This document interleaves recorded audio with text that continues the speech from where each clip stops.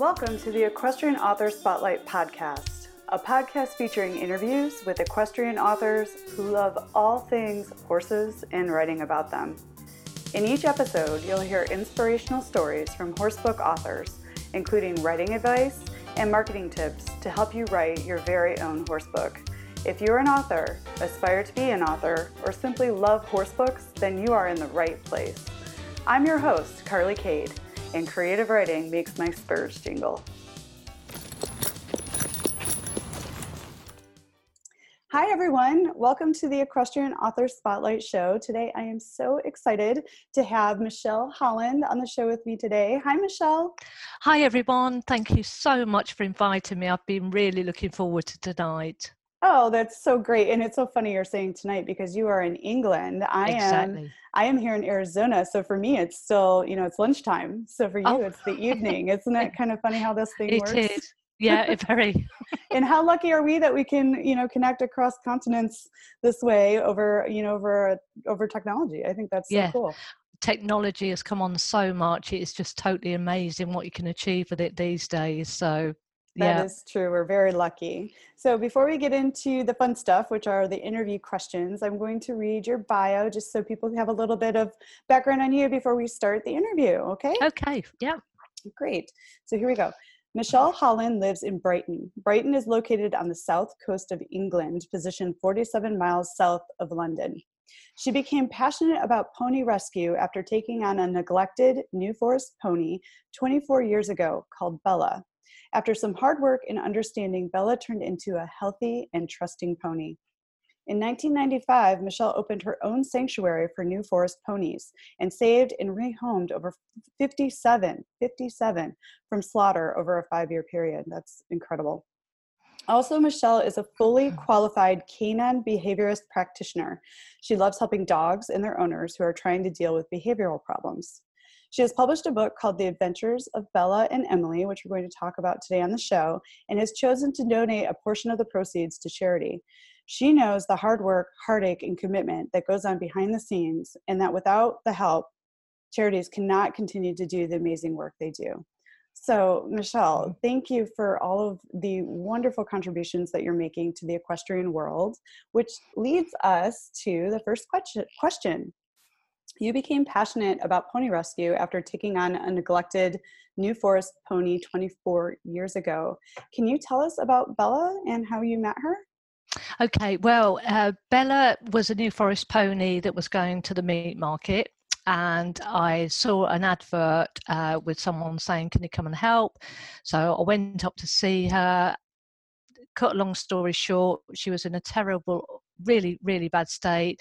Brought her home, and with months and months of care, she turned into the most beautiful pony ever. So that's why the books were named Bella. But obviously later on from that, when I set up the sanctuary, I rescued a pony called Chelsea, which alias Bella in the book. So the main story is regarding Chelsea, but the name is about another New Forest I rescued as well. Which is it's so wonderful that you rescued these ponies and then they became the inspiration for the books that you write about, which we'll talk about shortly here in the interview. But I'm curious about, you opened your own sanctuary for New Forest ponies. Tell us a little bit about the process of opening the sanctuary, and what has been your proudest moment having undertaken that work. Okay, well, I kept hearing about the rumours about New Forest ponies were being sent for slaughter, across the water to Ireland. They were selling at 2 guineas, 3 guineas for slaughter for the zoos and the hunts at the time. I think the Daily Mail did an article as well, which was heartbreaking. So suddenly one day I just woke up and thought I need to set up a rescue sanctuary for these ponies. I need to save some. So I had no land, no money, nothing. So one day I decided to go down my local high street and said, look, this is what I want to do. I need £1,000 pledged for me to set up this sanctuary. And I need your backing because you're local, local businesses, we can all work together. And at the end of the day, I had over £1,000 pledged. So from there, it was trying to find some land, which was my biggest obstacle. Mm-hmm. I came across a place that was about 2 miles from me with 8 acres of land and a tea rooms. And I thought I could picture everything in my head. So I asked for a meeting with the owner. And I said, you know, Peter, this is what I intend to do. His words were, oh, I've seen a lot of horsey people like you. How do I know you're going to keep your word? I said, well, I can only prove that to you. Give me a chance. And not only will I be rescuing ponies, but obviously I'll be bringing business in for you with your business and your tea rooms. And from that day onwards, we never looked back. So it was just amazing. We used to do open days. I had to raise probably between 60 and 80,000 pounds a year to keep it going. It was all totally voluntary. Wow. But the main drive was seeing those foals or the mares that you rescue from the centre, bringing them home, nursing them, and then giving them a forever home. So that is, you know, such a huge contribution and so amazing. Can you tell us a little bit more about the New Forest pony? And for people that may not know about the breed and why so many of them were in this situation that they needed help, and why were they being slaughtered? Yeah, I mean, at the time, obviously things may have changed over the years, but at the time there was so much overbreeding going on within the New Forest, and the little foals, you know, no one wanted to take them on, mainly the colts, because the price of getting them gelded and that sort of thing was just beyond someone taking on a 4-year commitment before they could do anything with the pony. So yeah, that's what happened. They'd go to the local hunts, they were getting shipped to Ireland for meat, pet food. It was just horrific. And the first time I went down there, it was just truly heartbreaking. And the overbreeding, that is a human caused problem. Exactly. There should, you know, we need to be responsible about what we're doing with breeding animals, and you know, so we don't create situations like this. Would you agree with that? Oh, totally. And the thing is with the the New Forest ponies, they're so hardy, they're so tough, they're so loyal, they're so reliable. They can live out 24, 7. They're just incredible ponies. But I just felt they deserved a chance. So. Well, that's wonderful, and I'm so happy to hear that. And obviously, you have a deep connection to these ponies, but not only that, but you have a deep connection to a lot of animals. You are you also work with dogs. You are a fully qualified canine behaviorist practitioner. Can you talk a little bit about this work and the work that you do with dogs? And then, do you apply any of what you've learned through dogs to the horses in your life? Yeah, I mean, the story started when I rescued a 6-month-old border collie from the local rescue centre, and he was showing different signs of anxiety whilst in there, but we seemed to have a connection. So I brought him home, and no word of a lie, I've been kicked by horses, been bitten by horses, but never been bitten so badly by a dog like this dog bit me. He'd been shut in a kitchen, badly abused, and had half his tail chopped off. Oh my. So I had different behaviourists in. One gave him a NASBO, saying there's nothing you can do with him. Went to the vet and said, look, can you try and get something to help calm him down? And he actually said, well, I think he should be put to sleep today. And I was mortified, and I came out the vets, and then all of a sudden I started getting these different pictures in my head, like what had happened to him, and he was asking me to listen to him. So, for instance, I couldn't hoover without him attacking me. So I made him sleep next to the hoover. I couldn't use the printer. Every time I turned, I'd got another bite. Oh my goodness. And I worked with him. I couldn't even put him in the car without him wetting himself. So the pictures came through that he'd had his tail chopped off in a car. So I used to put plastic plates up, get him in there calm, and take him, 50 yards up the road, get him out, fill the plates up, come back. And that's how I started with the psychology of dogs. And actually, he actually wrote his own book as well, Inside a Dog's Mind, Jacob. And he actually tells the story from his point of view. So hopefully humans can connect with how dogs see things rather than how we humans think they see things. So this is written by him. Oh, That is so sweet. And how did his story wind up? And so I imagine you got your certification because of this dog. And Yeah. tell us his name and how did his story end up going? Okay, he's called Jasper, and Jasper. now he's 7 years old, 8 years old in February. He's the Mm-hmm. most needy dog in the world for cuddles, loves everyone all the time. Oh. Thinks he's a lap dog, so he'll literally, if I'm on the beanbag, he'll sit on top of me.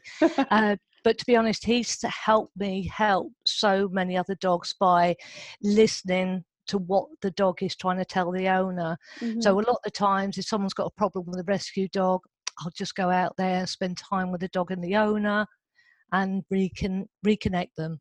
And that is just amazing thing to do, which I really, really are passionate about. And that's really beautiful. And you gave this dog another opportunity, and you totally transformed his life because you had patience and you Yep. listened. And I also think that this is a lesson for, for humans. Like often humans act out because of what's going on for them and what has happened to them in their past. And I think it's the same with animals. So animals are our teachers in a lot of ways, how we can be with our human friends too, Yeah. right?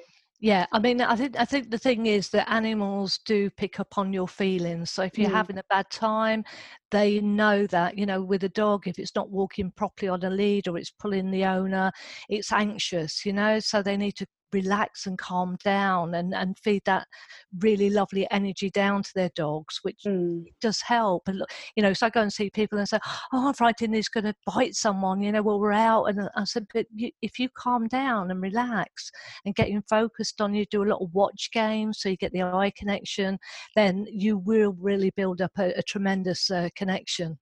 And it works with horses too. Absolutely. That is so, so beautiful. And thank you for the wonderful work that you're doing with both horses and dogs, which, you just told us about inside of a dog, or inside of a dog, right? Yeah. And that book, which is on your website, and I'll link to that in the show notes. But tell us more. Tell us about your other books. I would, readers or listeners Okay. would love to hear about your books. Well, this is the one that we've got, The Adventures of Bella and Emily. Hmm. Now, this is the one where Emily longs for a pony. Her parents think she's, not ready to own a pony. So they say, prove it to me. So she's quite a determined character in the book. So she goes out, does the paper round, takes a job at the local riding school, and falls in love with a rescue pony that has issues. Hmm. And then the story of the adventures of Bella and Emily continue, because obviously it's not the ideal pony for her, but over a period of time they listen to each other and they build up the trust and connection. So that's how the first book starts. And it's a series. Can you tell us about the other books in the series that follow Yeah. follow follow her adventures? Yeah, okay. The Adventures of Bella and Emily in Devon is the second in the series. They actually go and stay with Emily's Auntie Pam in Devon, and she's got a rescue centre. So the rescue missions start, and obviously Emily gets involved. Auntie Pam's got a couple of wild mares, so it's down to Emily to do a bit of horse whispering while she's there as well. And that's where the story of the original rescue of Bella is fed into this book. Hmm. There were four foals trapped in a horrible, deep, mudded barn, neglected, and they had to go in and rescue them.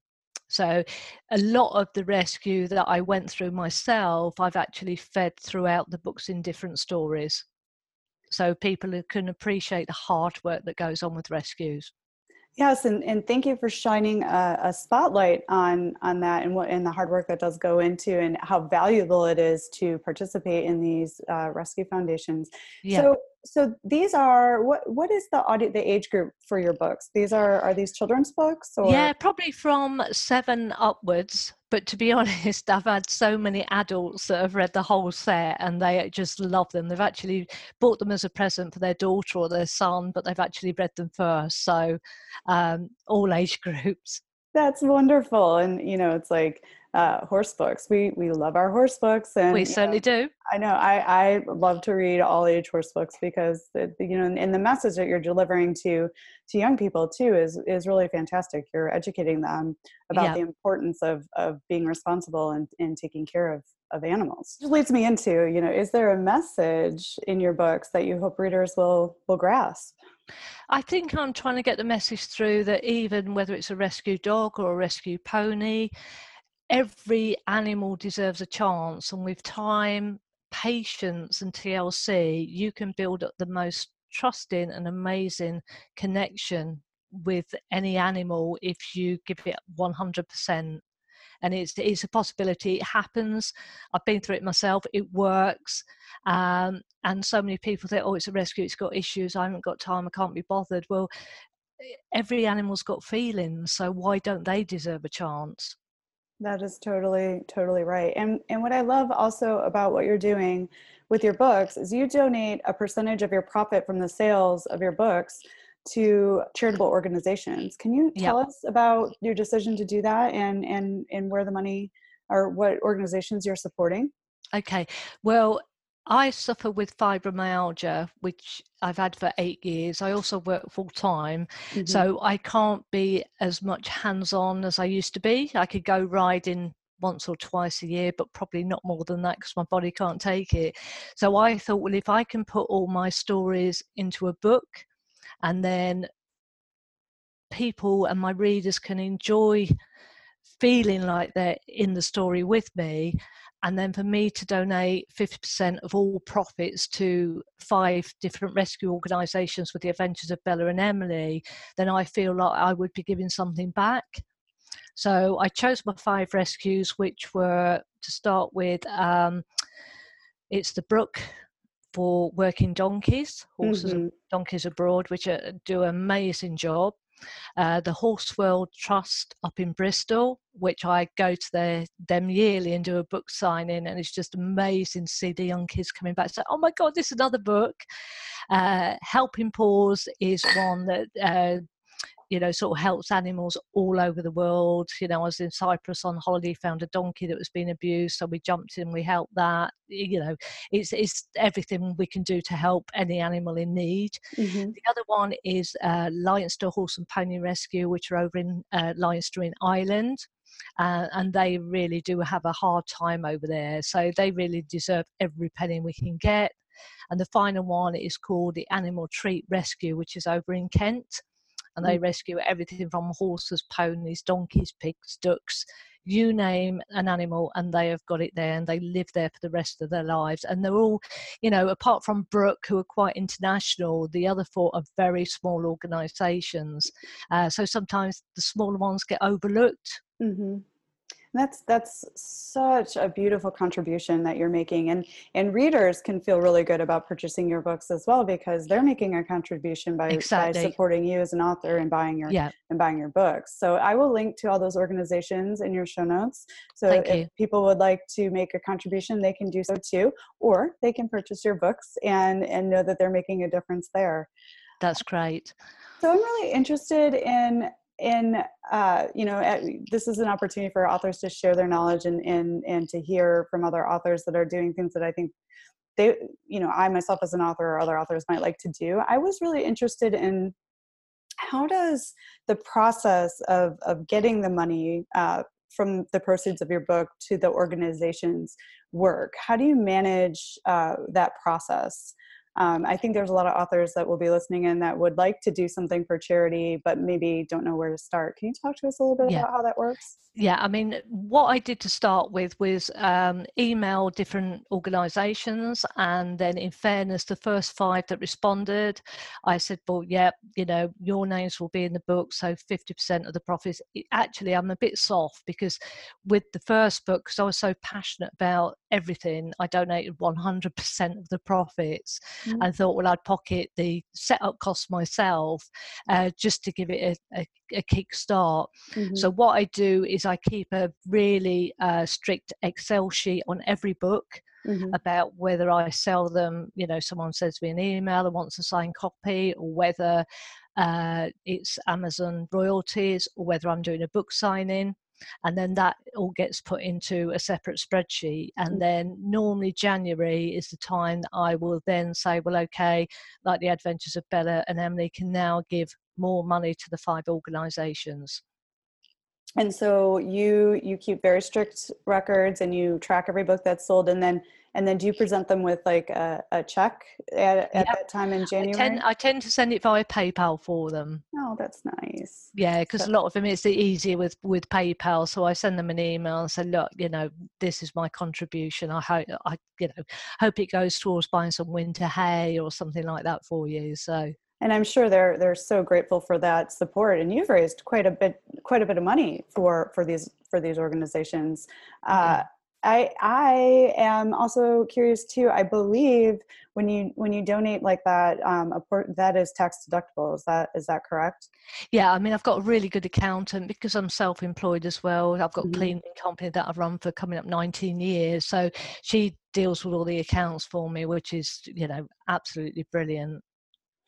I would imagine in this situation, particularly because you own your own business, having an accountant help you with these details is very, very important because it can get tricky. Yeah.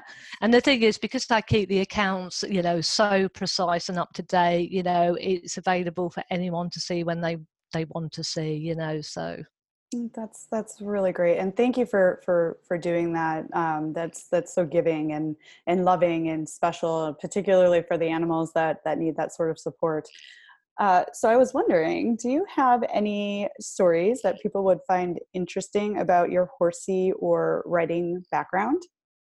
Okay, well, I started off working at a local riding school to get a free ride at the weekend. In the old days where you used to jump on the pony, bring them up from the paddock in just a head collar and lead rope, but now again, health and safety probably wouldn't allow that. From a very young age, I wanted to be a jockey. And I had a passion that, that's what I was going to do. I moved to Newmarket at the age of 14 with my family, and I started working at weekends at local racing stable. When I was 16, I then left school and got an apprenticeship with a top trainer called Bruce Hobbs. I think he was the youngest guy to ever win the Grand National.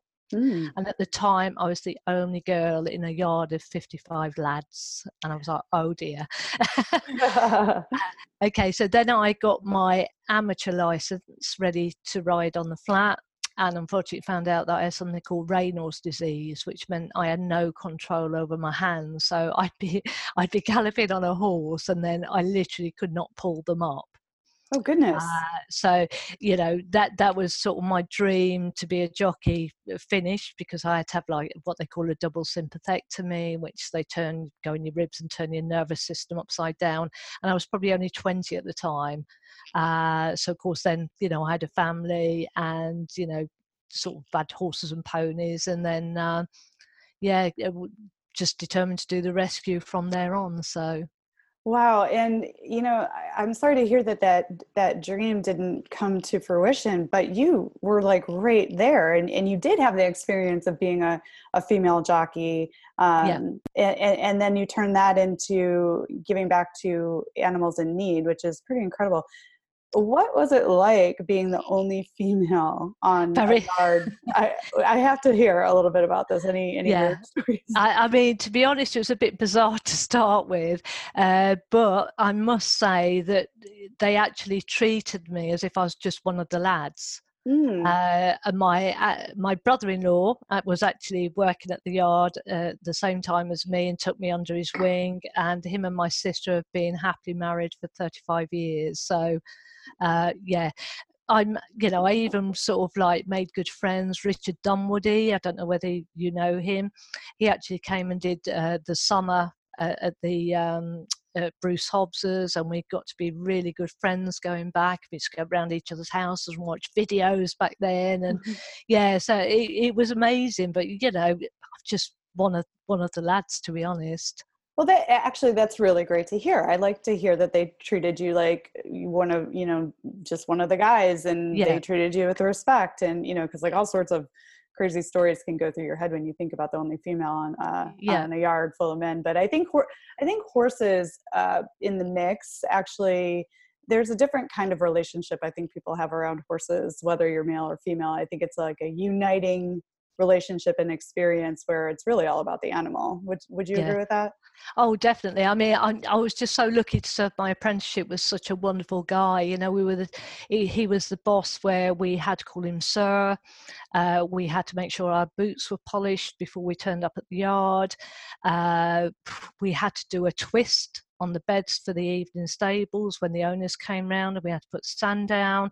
So timekeeping and what he taught me from that has followed me through in everything that I've done. You know, I don't like to be late. I like to look smart, make sure my boots are polished. Mm-hmm. I remember one time I was riding a 2-year-old, and she was called News. I'm sure she was called News, and she flipped her head back and gave me the biggest black eye Oh ever no. going. And I blew my nose that evening, and my eye literally popped out. So I went into work the next morning and said, "Oh, sir, I don't think I can ride out today because look, I've got one eye." He said, "But you've still got another eye, haven't you? That's fine. Go on, off you go." So it So I taught you think grit. You got some made grit you out of the tough. experience. Yeah, definitely made you tough and hardy, and yeah, get on with it. So That's great. And then, I'm really curious. What did it feel like to sit astride a horse that was running full speed? What was that experience like? oh, amazing. Absolutely amazing. I used to look after a horse called Cardi Har, and she finished third in the English Oaks over here.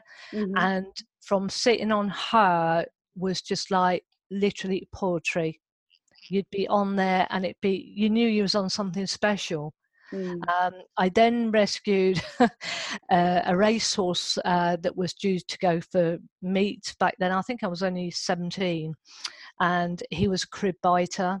I'd saved Mm-hmm. up my pocket money. My dad said, "Okay, let's go and buy you a racehorse." And we went to this farm. There was loads of different racehorses there, and I fell in love with this chestnut with a white blaze, full white socks, standing there crib biting. And I said, "Oh, he looks a bit interesting." And he said, "Well, he's up to the meat market. No one can do anything with him." And I was then determined. So I think I paid £350 for him. Going back was probably quite a lot. Mm-hmm. And I brought him home, and oh, he was a devil because he was terrified of men. So if a man went to go near him, or I put a male jockey on him, he would just have him off in 2 seconds. It was like a bronco thing. So I had no option but to get on and ride it myself. And I remember taking up the gallops one day, thinking, right, we're going to do like a 5 furlong gallop here. And no word of a lie, he took off with me, and I had no brakes at all. And I looked to my right, and there was a train going at 60 miles an hour, and the passengers were looking horrified at me as I was looking horrified at them. And I got to the end thinking, oh my God, we're going to go straight onto the road because I've got no brakes. And he did a massive circle, and I was so relieved. And as I got off, I nearly fell to the ground because my legs were like jelly. Oh my goodness. So he was fast. He was And fast. and he looked after you. He made sure to stop so you could get Yep. off.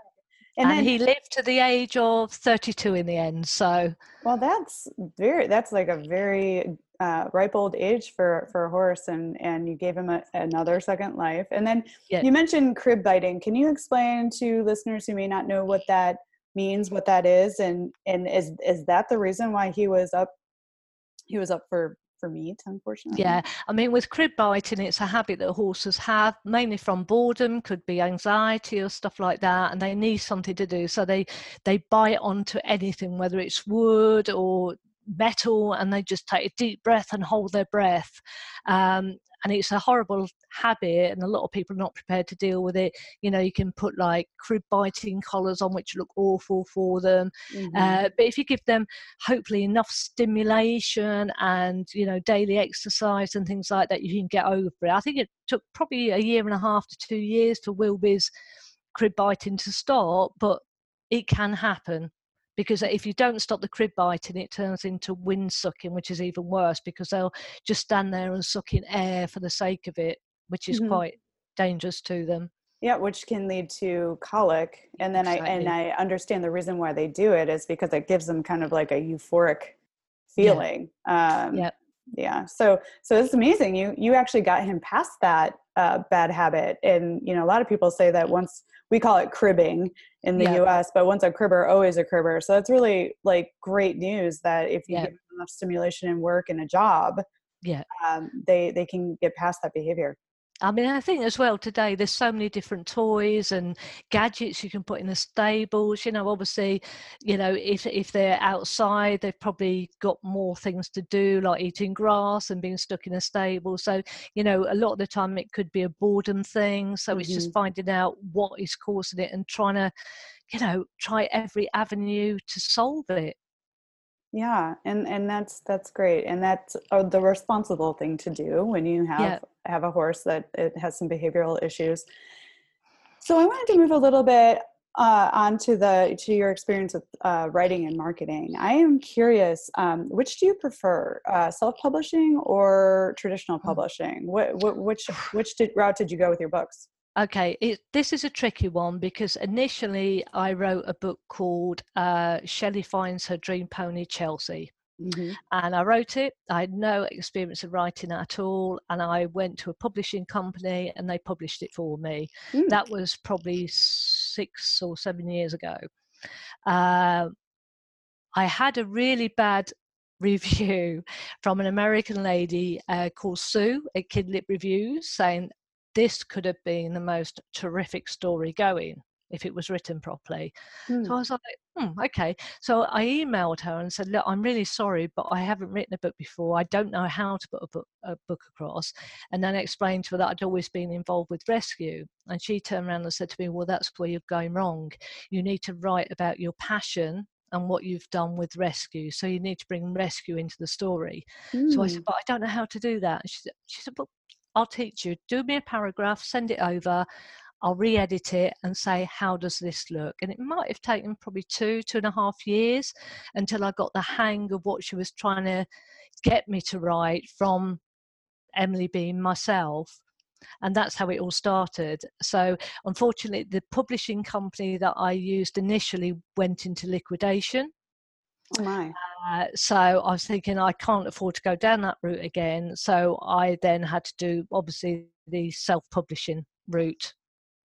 So this is really interesting. I have two questions coming out of what you just shared with us. One, I love how you turned um, an unfavorable review into something productive that you could really use and generate like a more amazing story. And I love that this reviewer that maybe didn't leave you the best review in the world was willing to work with you. Like how incredible is that? She helped you create Bella and Emily into a story and a series that is doing so much good in the world. And like a lot of people would have taken a bad review and like had it end their writing career. I am like so impressed. Yeah, Can can you talk yeah. a little bit about where how you decided to reach out to her and ended up creating this beautiful partnership? Yeah, I just emailed her and said, look, you know, my name's Michelle. I've written this book. I see you've put this review up. I can understand that, but I haven't written before. I don't know how to write. I want to write. And then she came back and said, well, you know, now you've told me about the rescue, that is what we need to bring in because that's what you can, you know, you need to get across to your reader the passion that you're feeling about what you're involved with. And I said, but I don't know how to do this. So we set off with one paragraph. And she said, but how about if you wrote something like this? And I Mm. was like, oh my God, that sounds so good. So literally chapter after chapter, she's called Sue Morris, absolutely my inspiration, because without her coming back and giving me the help and advice and the support, which is unbelievable, I wouldn't have continued. That is amazing. And I imagine you two are now friends after Yeah. this experience. So, Yeah. so you almost gained like an critique partner, and you gained a friend, and you also gained a series of books that are making a difference in the world from having the courage to reach out to someone that wasn't, you know, exactly positive to you, Yeah, which is and I think that that's the thing. You know, there's probably going to be readers out there that may leave a bad review or they don't like your work. Well, you know, that's up to them. You know, there's plenty of other people that Mhm. will enjoy your story. You know, when I get emails from young readers saying what a difference they feel like they're Emily in the book. Steph is another girl that I met at the book signing very early on. She was having, different problems, and we were like this. And after the first book, she was like, when's the next coming out? And so, well, Steph, I'm working. You've got to write the next one. I want to know what happens. So she kept nagging and nagging. And from there, so really it's down to Steph Lewis that I've actually produced all these books, because, she was only 16 at the time, or 15 at the time, and she's been my little editor, and chapter after chapter she reads, oh yeah, well, you made a spelling mistake there on page 36. Oh, thanks, Steph. Mm-hmm. So she's part of the books as well. So different readers, I feel like they now inspire me as well. So that's wonderful. And then my second question, based on what you were saying before, is so you went with a traditional publisher for the first version, I guess, of what became your series.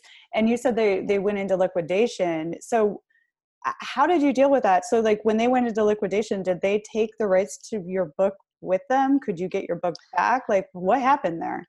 Well, I think with something like that, I'm still trying to find out what actually happens with that, because the thing is that the Kindle version is still available on Amazon, but I don't know where the royalties for that book have actually gone. Maybe it goes to the creditors, I don't know. So that's something I'm trying to deal with, with KDP and Amazon, to find out what goes on in a situation like that. But no, once the company has gone into liquidation, it's not there anymore. Then in theory, the only books that can be resold are books that people have bought original copies of and they want to resell on. So you basically just lose your money. So that's a real predicament. And so because of that situation, you decided to go the independent publishing route with the next round of books, because you have control and you know what happens and you don't have to worry about a publisher going out of business. I haven't heard about this happening to someone before, but that's something to really be aware of. I never thought of that before. Yeah, I mean, the thing is with KDP, obviously I can go on there every day, see how many copies have been sold and where. I can then automatically log it.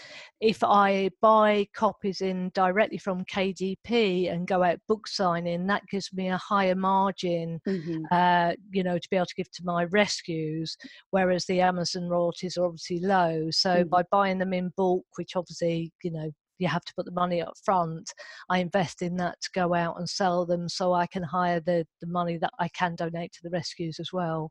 And that's a great point too. Yes, when you buy direct from authors do make a little more money than they would from royalties from a publisher or a platform like Amazon. So that's another way readers can support the authors that they love if they buy direct from the authors. Yeah. So that's a great point to make. So I'm wondering too, I mean, you've mentioned you go to events and you're very active in your community. What other ways do you reach your readers? How do you interact with your readers or attract new readers to your books? It's difficult because I'm not, believe it or not, I'm not over technical, because I don't have too much time. So I tend to rely on Facebook.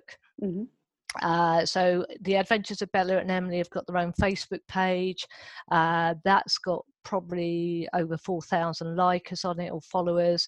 The original book, Shelley Finds a Dream Pony Chelsea, has got over 40,000 followers. Oh wow, that's significant. Which is pretty good. But again, because that book doesn't exist, that's not all that good to me. And then The Inside a Dog's Mind's probably got about 2,700 followers. So I keep active on those pages all the time, occasionally boost posts and things like that. So Twitter I try, but I don't know what I'm doing, but I keep tweeting. Well, that's great. If you want any pointers on Twitter, I'm always happy to help you out there. Which it actually takes me back to your first book, Shelley Finds a Dream Horse, because so are you going to pursue like any legal action in order, because you do still own the copyright to the book and you were legally contracted to this traditional publisher, but they've since gone out of business. There has to be a way that you can own your book again.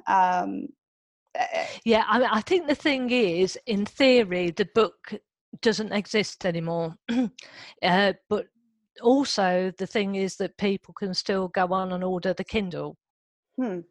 And I'm just wondering if maybe Amazon will work with you to maybe take down Yeah, the Kindle version, and then maybe you can re-release it under your own imprint as an independent book. Because I would imagine if a company goes out of business, you're no longer legally under contract to them. yeah. And if you don't know where the money is going, then clearly there's a glitch somewhere, so Yeah, it's like that and is they their are. book. Yeah, I mean, Amazon. I did speak to them again last week, KDP as well, and they are looking into it and Mhm. trying to, like you say, the best move would be to get the book taken off completely. So, Right. and then if I wanted to re-release it at some point, but I don't, because obviously it's all changed since the first book. So, Hmm. Yeah, you know, and that's really interesting. And then do you manage the Facebook for that book, or does somebody else, I do it all. Yeah, Okay, so at least you've got control of the 40,000 followers that yeah, are then following that page. So you might be able to yeah. blend and cross promote. And Eventually, yeah, yeah. Okay. Well, that's such an interesting story. I mean, those are the kind of things that I hope to shine a light on during this podcast. And thank you for sharing with us about that. Is there are some things you have to be aware of yeah. when you become an author, and this is one of those situations that you don't ever think would happen. No, no, I totally agree. And it's something that you probably don't think is going to happen, but with the way that the world is changing, nothing is safe and secure It's true. apart from something that you've got complete control of yourself. So, That is true. And that is a reason why I really like the independent publishing route, because I own the intellectual property. I own all my intellectual property. So, so if one system for distribution closes, I can easily take my books another route, and I don't have to involve lawyers, and I don't have to figure out, what I can and cannot do, because I get yeah, to say, and you have that opportunity now with your yeah. series. Yeah, I mean, the ideal dream for me would be, for my books to be made into like a TV series or something like that. And then half, 50% of the profits then would be so much. It would be amazing to the rescues that I'm involved with to, be able to give them some large amount of money that, but who knows? Never say never. That's lovely. Dream big. And have you heard of the Equus Film Festival? That might be a great avenue for you to explore. They have a literary category where you can submit your books for what they call a Winnie Award, but it's also they bring in filmmakers from international, all over the US, and it's an opportunity to actually network with people that are involved in the Wow. equestrian entertainment and film industry, and books and artists and all these things. I would highly recommend taking a look at that and thinking about submitting your books for a Winnie Award.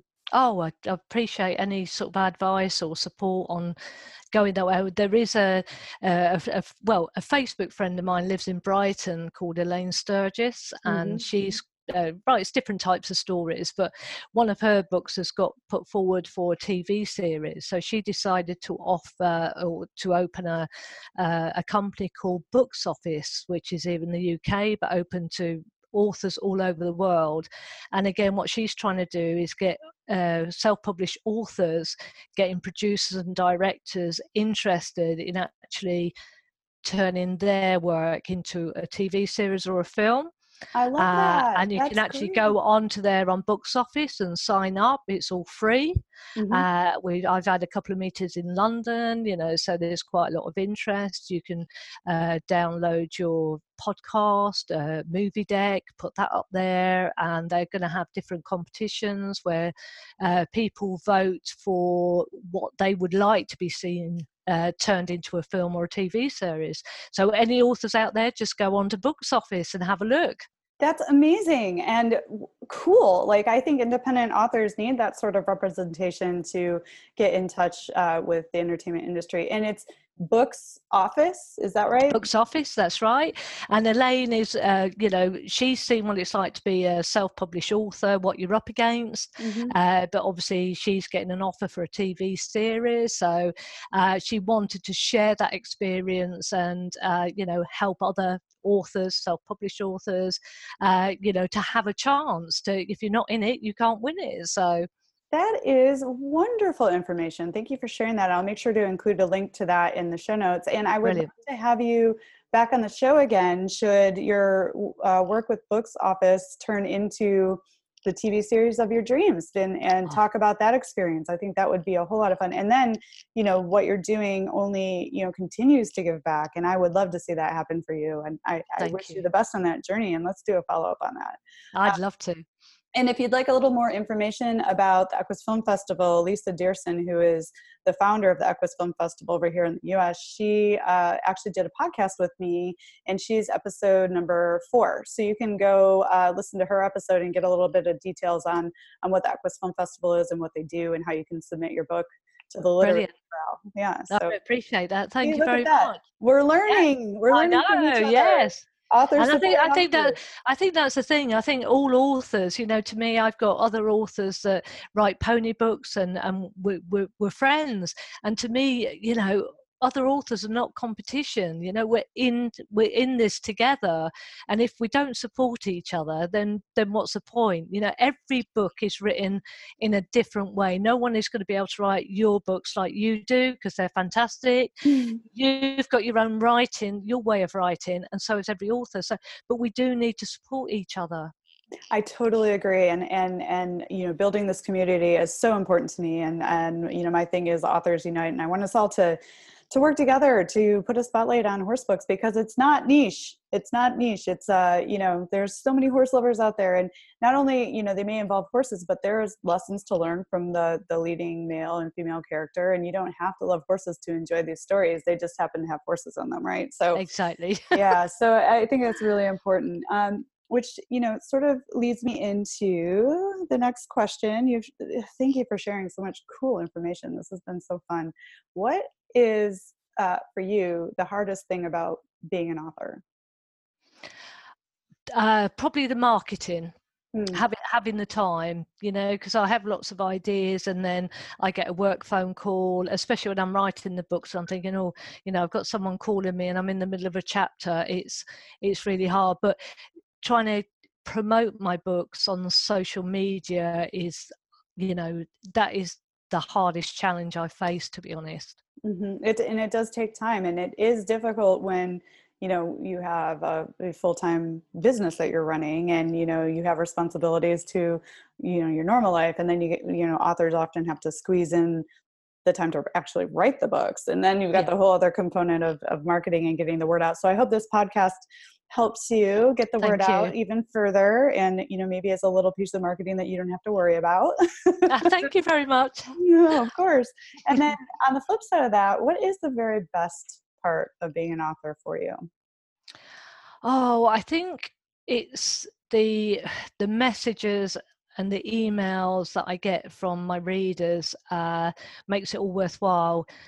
Whether it's the pony book or whether it's the dog book, and somebody's messaged me and said, "You've really made me look at my dog a different way. I've changed the way I'm looking at my dog, the same as the pony. Hmm. Thank you." And to me, if I can send the rescue some money and I've got happy readers, then that's all I need, to be honest. That's so great. And then, we're getting towards the end of our time. And my final question for you is, what are you curious about right now? Like, what's next for you? What are you up to? What are you going to do next? Well, I've got more books in my mind, but my sensible head has told me that I've got to probably promote the 8 books that I've got first before I carry on writing, because I literally could spend all day writing, but I know it's not practical. So I need to do more promoting and marketing in my books before I sit down and write number 9. Yeah.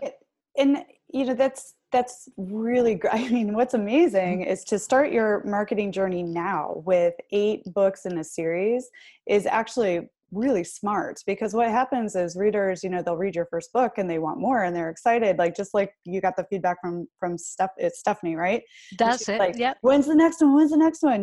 Now you have like 8 books deep, and you have ideas for other books, so you can generate a lot of followers from those first 8 books. And somehow I think what's next is you translate those 40,000 followers somehow from your original book into lovers of this series, right? And like Yeah. own that audience. So this podcast actually has a lot of great marketing tips from other authors to help you out on that journey. Oh, that would be great, because, although I've got the 40,000 followers on that page, I'm having trouble interacting with them because it's been quite a while since that book was published.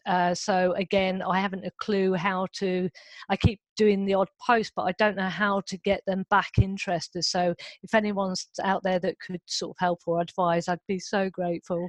Yeah, well, and I also think that lovers of that original book would probably devour your new series. I mean, you could even just start out by saying, hey, I'm so happy you're here and that you love my first book. Did you know I have this new series with this character, and I, talk about these issues, and there's 8 books for you to fall in love with. Or right now is a good time too, because it's the holidays, it's like exactly. these books would make great gifts. Yeah, I mean, I think the thing is with Facebook that when you've got sort of a page and you put a post up, it only reaches a certain amount of people unless you boost that post for which is going to cost you quite a lot of money. So to me, I have to watch what I spend out, of course, because to me, if I spend 10 or 20 pounds on advertising, it's 10 or 20 pounds that the rescue is not going to get. So it's like 4 bales of hay. So I tend to be a bit sort of careful on that sort of thing. Of course.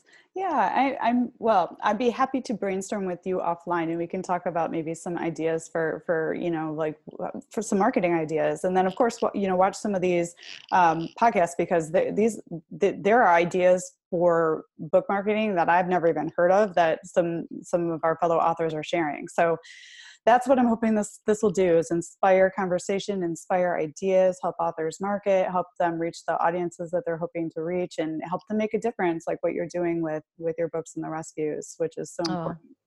Thank you. And yeah, I mean, I can't believe how quickly the time has flown. It really went quickly, and that's what I love, is we're just having a conversation about the best topics on earth, horses and writing, and getting to know each other, and I just really love that. So, Michelle, where can readers find you and your books if they want to know more? All my books are on Amazon. .co.uk and .com. The Adventures of Bella and Emily has got her own Facebook page, so you can go on there and like her. You can obviously message me or send me a private message through that page as well. So. And that's wonderful. And you can buy the books directly from Michelle, and the link is on your website. Is that correct? And you can get them autographed and signed by the author? Definitely. Yeah, I'd be honored to. Wonderful. And I will make sure to link to all of your channels and places people can find you in the books in the show notes. And I wanted to thank you so much for the gift of your time, and thank you for sharing such valuable information, and thank you for the work that you're doing to make a difference in dog, horses, and people's lives through your writing and your therapy projects and your rescue efforts. So you have a wonderful day, and thank you so much for being on the show, Michelle. Okay, thank you. Honestly, it's been an honor, absolute honor. So thank you. Oh, of course. And I love supporting you and having these conversations. So have a wonderful day. We'll talk soon. Take care. Bye. Bye.